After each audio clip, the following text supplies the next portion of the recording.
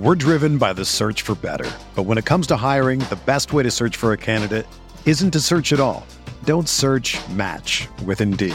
Indeed is your matching and hiring platform with over 350 million global monthly visitors, according to Indeed data, and a matching engine that helps you find quality candidates fast. Ditch the busy work. Use Indeed for scheduling, screening, and messaging so you can connect with candidates faster.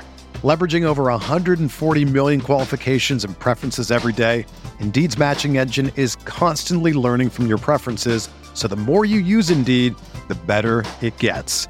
Join more than 3.5 million businesses worldwide that use Indeed to hire great talent fast. And listeners of this show will get a $75 sponsored job credit to get your jobs more visibility at Indeed.com/Blue Wire.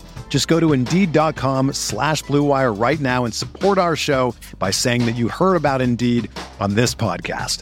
That's Indeed.com/Blue Wire. Terms and conditions apply. Need to hire? You need Indeed. We're talking Diontae Johnson and tight end advanced stats on RotoViz Radio. What's up, RotoViz?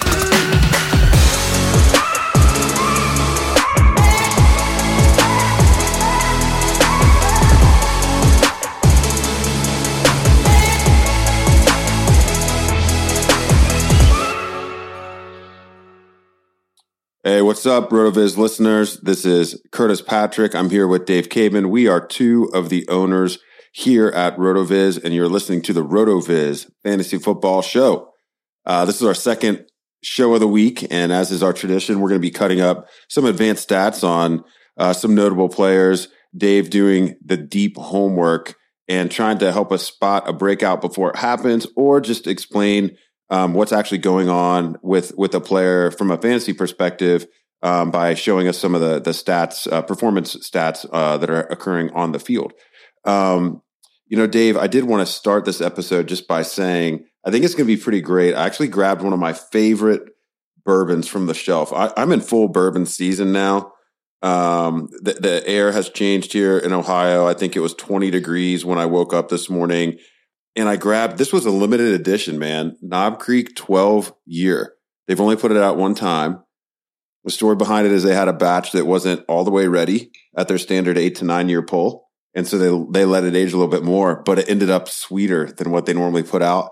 And this is just like, I wish you were sitting right next to me, man. Me too. and that we could share a pour of this together. But Anyway, I'm going to be sipping on that while you dig into Diontae Johnson here for us. Yeah, so we talked about Diontae Johnson on the episode that aired yesterday. It had me kind of thinking, we know that this guy has been just racking up the expected points. He is now the number one player in expected points. I don't remember if heading into the week he was the number one at the wide receiver position, but I wanted to just see some of the things that have driven his overall performance in being a very useful fantasy wide receiver this year. So I went into the Advanced Stats Explorer, filtered out wide receivers that had less than 50 targets, and took a look at some of Johnson's numbers. So he's running 34.8 routes per game, which ranks fifth among wide receivers. He's second in targets per game at 11.2, which is a ton of targets. And he's also second in routes per target at 3.1, meaning that he's seeing a target roughly every 3.1 routes, which is really impressive. Now, one thing that people knocked Johnson a lot for last year was the drops. He actually this year has one of the best rates in the league in terms of drops per catchable passes. His percentage just at 2%. He really has swung things around there. We're seeing, that regression in the correct direction for him. He's 8th in yards per route, 9th in air yards per game, which I think that's a number might surprise some people. He's 14th with 5.6 yards after the catch. So we're seeing a lot of work for this guy. We're seeing him get a lot of air yards. We're seeing him perform after the catch. And some of that is coming because he actually ranks 6th among wide receivers in evasion percentage. And he's also notably 6th in missed tackle percentage.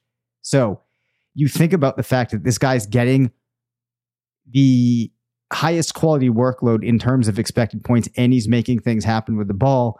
Hard not to be excited about him. He's also the second in wide receivers in terms of team target percentage with 31%. So it was only a matter of time before Diontae Johnson became the player that we highlight with the Player of the Week award, because that volume is just absurd. And then he's also doing some nice things with the ball in his hands. Yeah, I love that we're diving a little bit deeper on DJ here. You know, this is just his third season in the league. And we talked at the end of the show yesterday a little bit about, you know, the offseason changing of the guard that's going to happen with a lot of, you know, the elite wide receivers from a redraft perspective and dynasty perspective. And Diontae Johnson has to really be entering that picture based off of what we've seen. I mean, you know, he averaged 10 PPR his first season in the league as a complementary weapon in 2019 and then exploded in 2020. But in 2021, he really has taken it to the next level. He actually already has more yak this season, Dave, just through 11 games played than he had in either of his first two seasons in the league. He's a full yard, actually 1.2 yards ahead per reception in yak versus his pace last year. You know, which is pretty huge when you're getting the number of receptions that he is mounting. I mean, he's got an extra, he's probably going to have an extra 100, 150 yards just with what he's doing with the ball in his hands versus where he was last year. And he's been a very stable player other than this across all three seasons. I'm kind of digging a little deeper in the NFL Stat Explorer in our career detail tab. It's not one that is frequented. I think everyone loves the fantasy stats tab and the matchup analysis tab, but we have game logs and career detail. And on the career detail tab, one thing I love is it just lays out the progression of the career, just kind of in spreadsheet form, except, you know, Dave beautified it a little bit. And you can see that PPR per opportunity has been at 1.5 or greater in all three seasons. So, you know, he's really turned in the same type of fantasy production per attempt, even with more opportunity in each of the three seasons in succession. So he kind of just has continued to be what he was when he came into the league. He just keeps earning more and more opportunity. The exciting thing with Diontae Johnson, I think, is, you know, you noted that he's number one in expected points per game. But would it shock you to learn that he's 237th in fantasy points over expectation among wide receivers? He's he's wide receiver 228 in FPOE per game. So he's got the most valuable role of any wide receiver in the NFL based off of his opportunity. But because of the catch rate and then also where he's getting the targets on the field and the conversion into touchdowns, there's still a lot of upside here, believe it or not, for a player, you know, pacing, you know, for almost 20 points per game at this point. And we talked about that we hadn't really seen the boom weeks from him in yesterday's episode.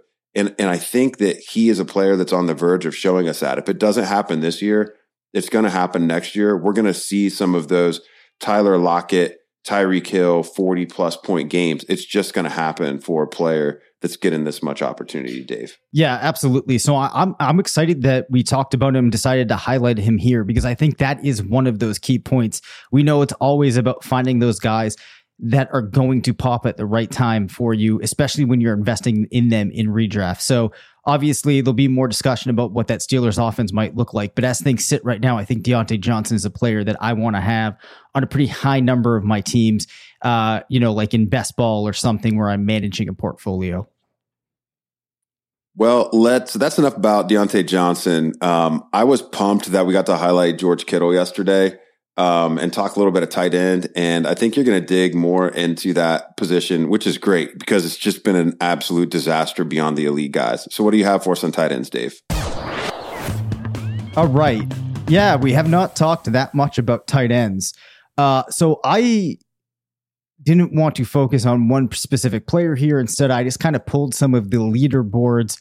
Just want to lay out a couple of things so people get an understanding of the players with the most volume and then some of these guys that have done the most when they've actually had the ball. So in terms of routes per game, shouldn't surprise anybody that Travis Kelce leads the way with 34.3, followed by Darren Waller at 32.4, Mark Andrews, Mike Gesicki, Kyle Pitts still comes in at fifth right? Despite some of the concerns we've had, it still is one of those things that's encouraging is that he's been heavily involved. Behind him, you have Hawkinson, Dalton Schultz, Tyler Higbee, Dawson Knox at 27. In terms of actual targets per game, no surprise, you have Kelsey, Waller, Andrews leading the way, followed by Hawkinson, Gronk, Gesicki, again, Kyle Pitts, then George Kittle. So, not too exciting stuff there. If we look though at players that are seeing or doing a good job, Curtis, at actually converting passes thrown their way into receptions, Noah Fant leading the charge there. Behind him, Gerald Everett, Tyler Higbee, TJ Hawkinson, Tyler Conklin, Hunter Henry, Dan Arnold.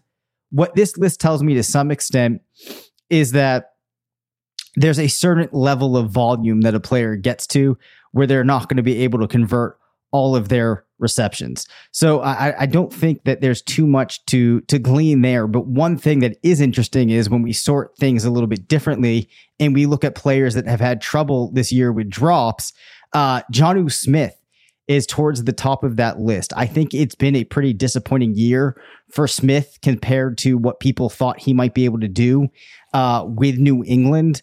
So perhaps, maybe next year that regresses a little bit. Team can get him a little bit more involved. But let's look at something a little more interesting here. And one of the things I wanted to highlight was the difference between some of these top level tight ends and the guys behind them.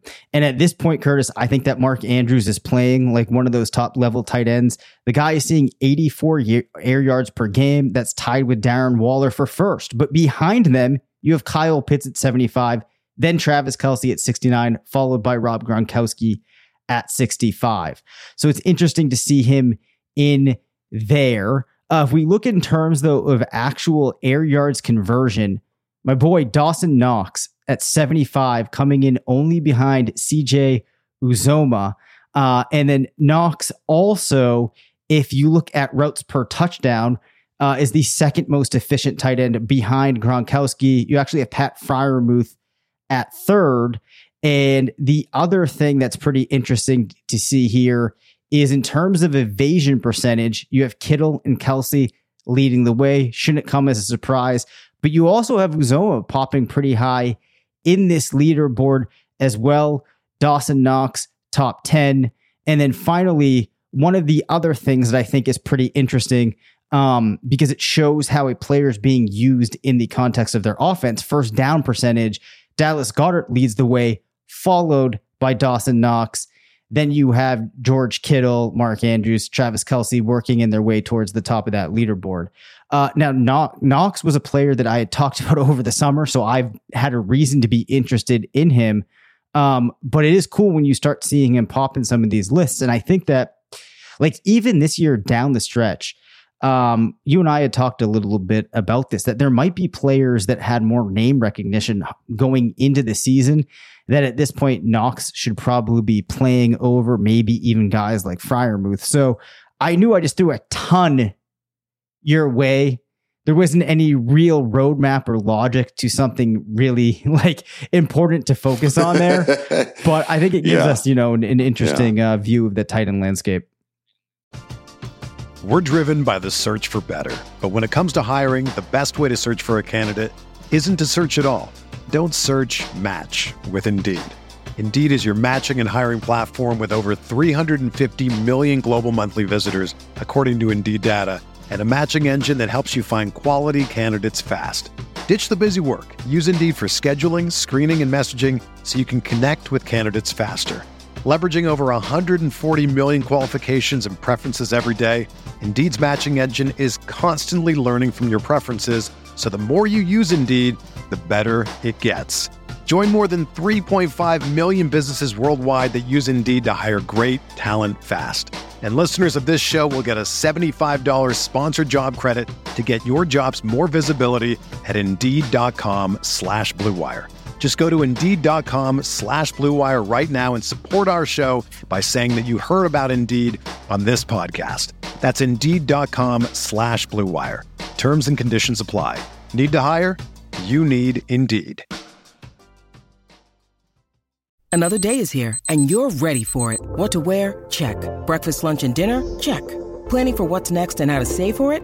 That's where Bank of America can help. For your financial to-dos, Bank of America has experts ready to help get you closer to your goals.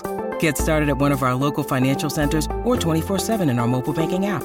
Find a location near you at bankofamerica.com/talktous. What would you like the power to do? Mobile banking requires downloading the app and is only available for select devices. Message and data rates may apply. Bank of America NA, member FDIC. Well, admittedly, the first couple times you mentioned Kyle Pitts, my brain did a weird thing where, have you ever seen Between Two Ferns? Yes, I love it.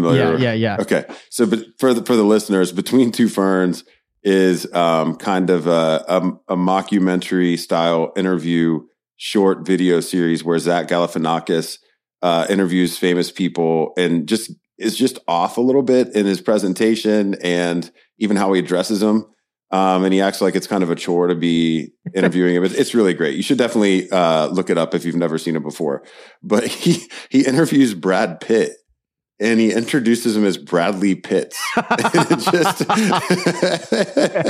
it just gets me. And you said Kyle Pitts, and I don't know why. I think it's just the state of delirium that I'm in. Yep. Of sleep deprivation. And that's all I could think about for like 30 seconds. So I think as you were highlighting Kelsey and Waller and running down that initial list, that was where I was focusing.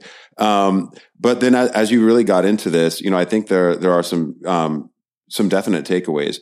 And, dating back to the summer when we talked about Dawson Knox, you definitely were on him. You fought for our RotoViz team to draft him in our mini FFPC collabs. Yep. You forced me to look at him more seriously to the point where I then called him the most likely Robert Tonyan candidate for this season. And it's really interesting because he is having the Bob Tonyan season. It's eerily similar, man. He's leading all tight ends in touchdowns. And it's the function of being tied to a quarterback who throws for a lot of touchdowns, but not being the primary target. You can't cover all these guys and look out for the mobile aspect when you get down, close to the end zone on some of these teams. And for all the same reasons that Tonyan hit with Rodgers, we're seeing Knox being able to capitalize as well. Both of these guys under 13% team target percentage, outside the top 12 in air yards per target, and just doing it mostly with touchdowns. And so I love that you highlighted him here. And I was definitely shocked to see that Dawson Knox is tight end 5 in PPR per game. In our episode prep. I mean, that's crazy. Like I knew he was having a decent season, but he's got 6 tight end 1 weeks. He's got 6 tight end 1 weeks out of 9 games played. Yep. You're not going to, and he's been in the top 24 in 8 out of those 9 weeks. His only snoozer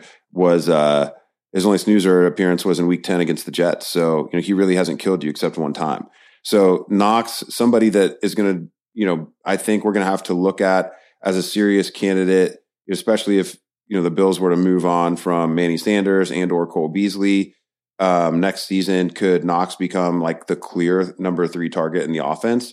He'd have some real upside as a tight end moving forward for 2022. But the question I wanted to ask you, Dave, is with him being more touchdown dependent like this, I mean, how do you view him versus some of the other players that are in the same category, but, maybe have more name recognition or like they just feel more comfortable to slot in your starting lineup? I know we're really deep into the season and tight end 5 should matter.